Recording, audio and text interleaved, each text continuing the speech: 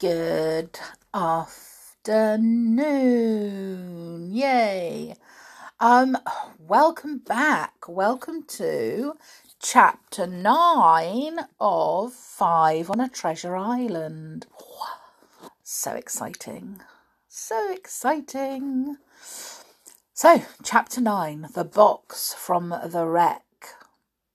The first thing that the children did after breakfast was to fetch the precious box and take it out to the tool shed in the garden.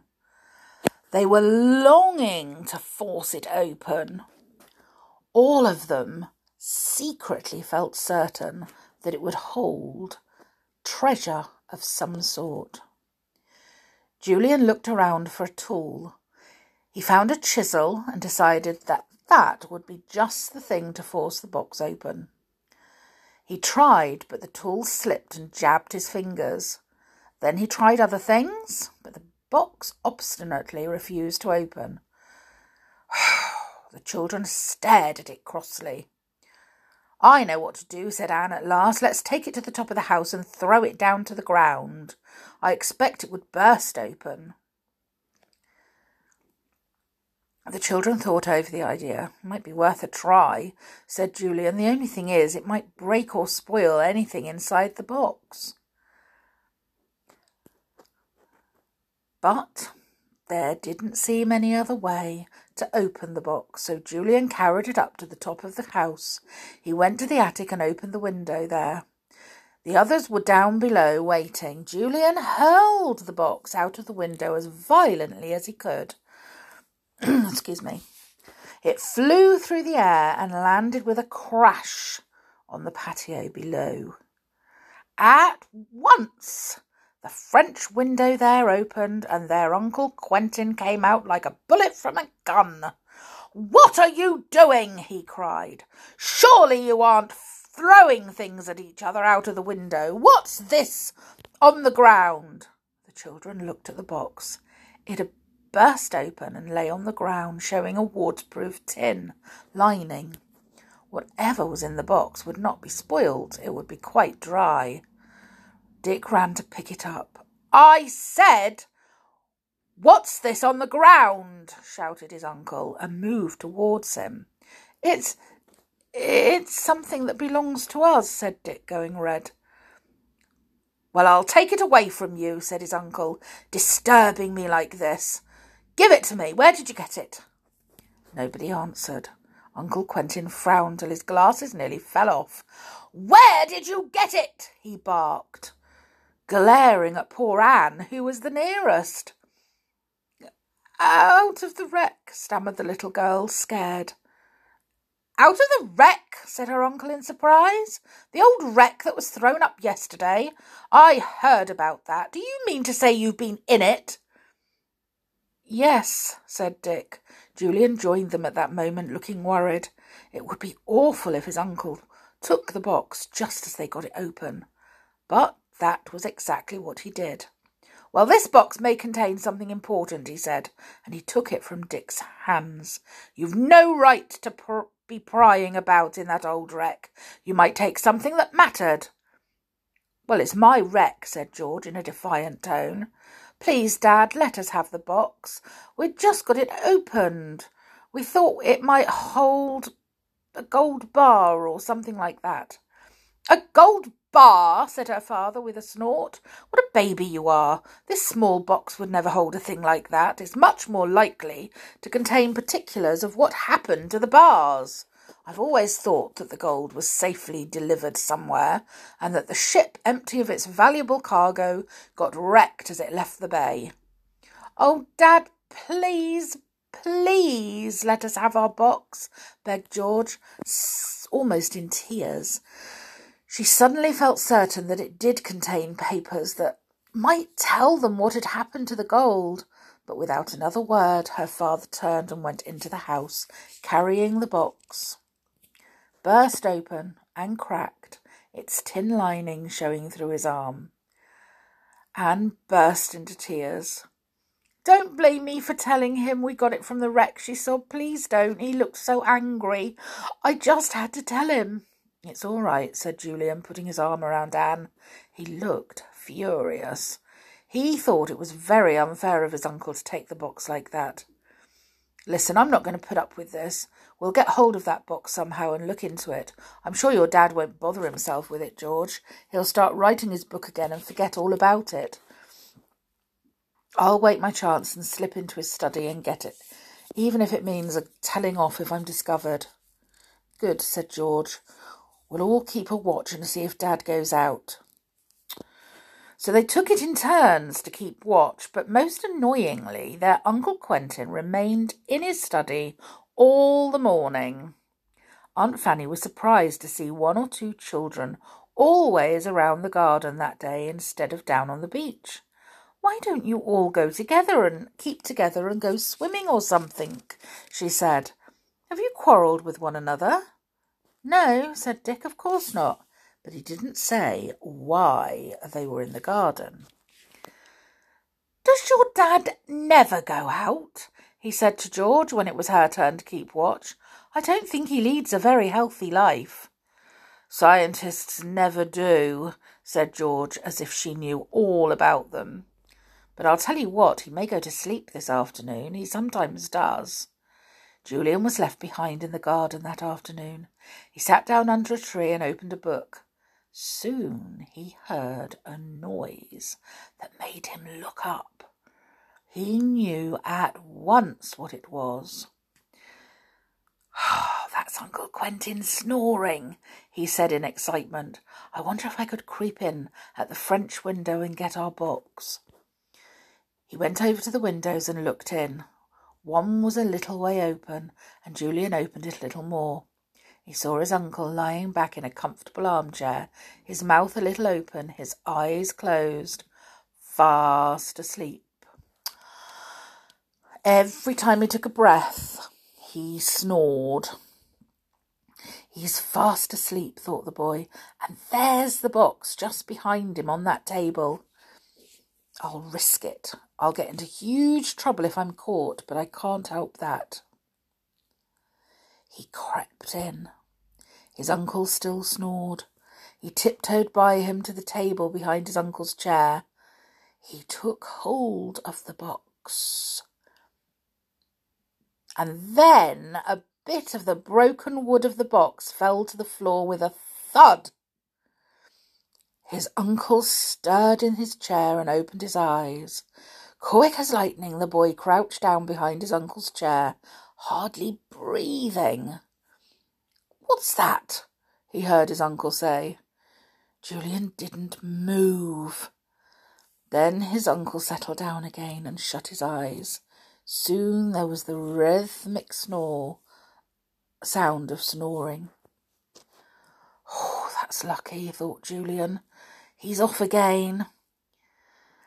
Quietly he stood up, holding the box. On tiptoe, he crept to the French window. He slipped out and ran softly down the garden path. He didn't think of hiding the box. All he wanted to do was to get to the other children and show them what he'd done. He ran to the beach where the others were lying in the sun. Hey, he yelled, hey, I've got it, I've got it. They all sat up with a jerk, thrilled to see the box in Julian's arms. They forgot all about the other people on the beach. Julian dropped down on the sand and grinned. Your dad went to sleep, he said to George. Tim, don't lick me like that. And I went in and a bit of the box dropped on the floor and it woke him up. Oh no, said George. What happened? I crouched down behind his chair till he went to sleep again, said Julian. Then I ran for it. Now let's see what's in here. I don't believe your dad's even looked.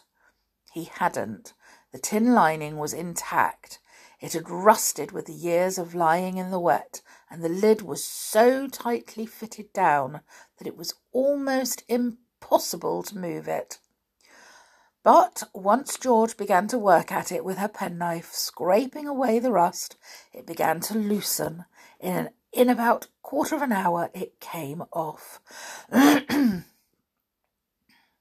children bent eagerly over it. Inside lay some old papers and a book of some kind, with a black cover.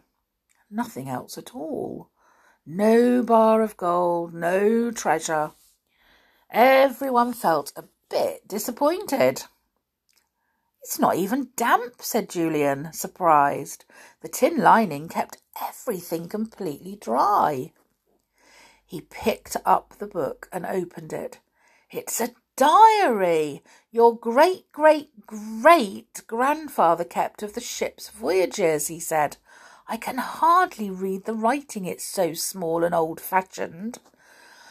George picked up one of the papers. It was made of thick parchment, quite yellow with age. She spread it out on the sand and looked at it. The others glanced at it too, but they couldn't tell what it was. It seemed to be some kind of a map. "Perhaps it's a map of some place he had to go to," said Julian. But suddenly George's hands began to shake as she held the map, and her eyes shone as she looked up at the others. She opened her mouth but didn't speak. "What's the matter?" asked Julian. "Lost your voice?" George shook her head and began to speak with a rush. "Julian, this is a map of my old castle, of Kiran Castle, when it wasn't a ruin. It shows the dungeons, and look what's written here." She put a trembling finger on one part of the dungeons map, and the others leaned over to see what it was written there. There, in old-fashioned writing, was a single strange word. "Ingots." "Ingots?" said Anne, puzzled. "What does that mean? I've never heard that word before." But the two boys had.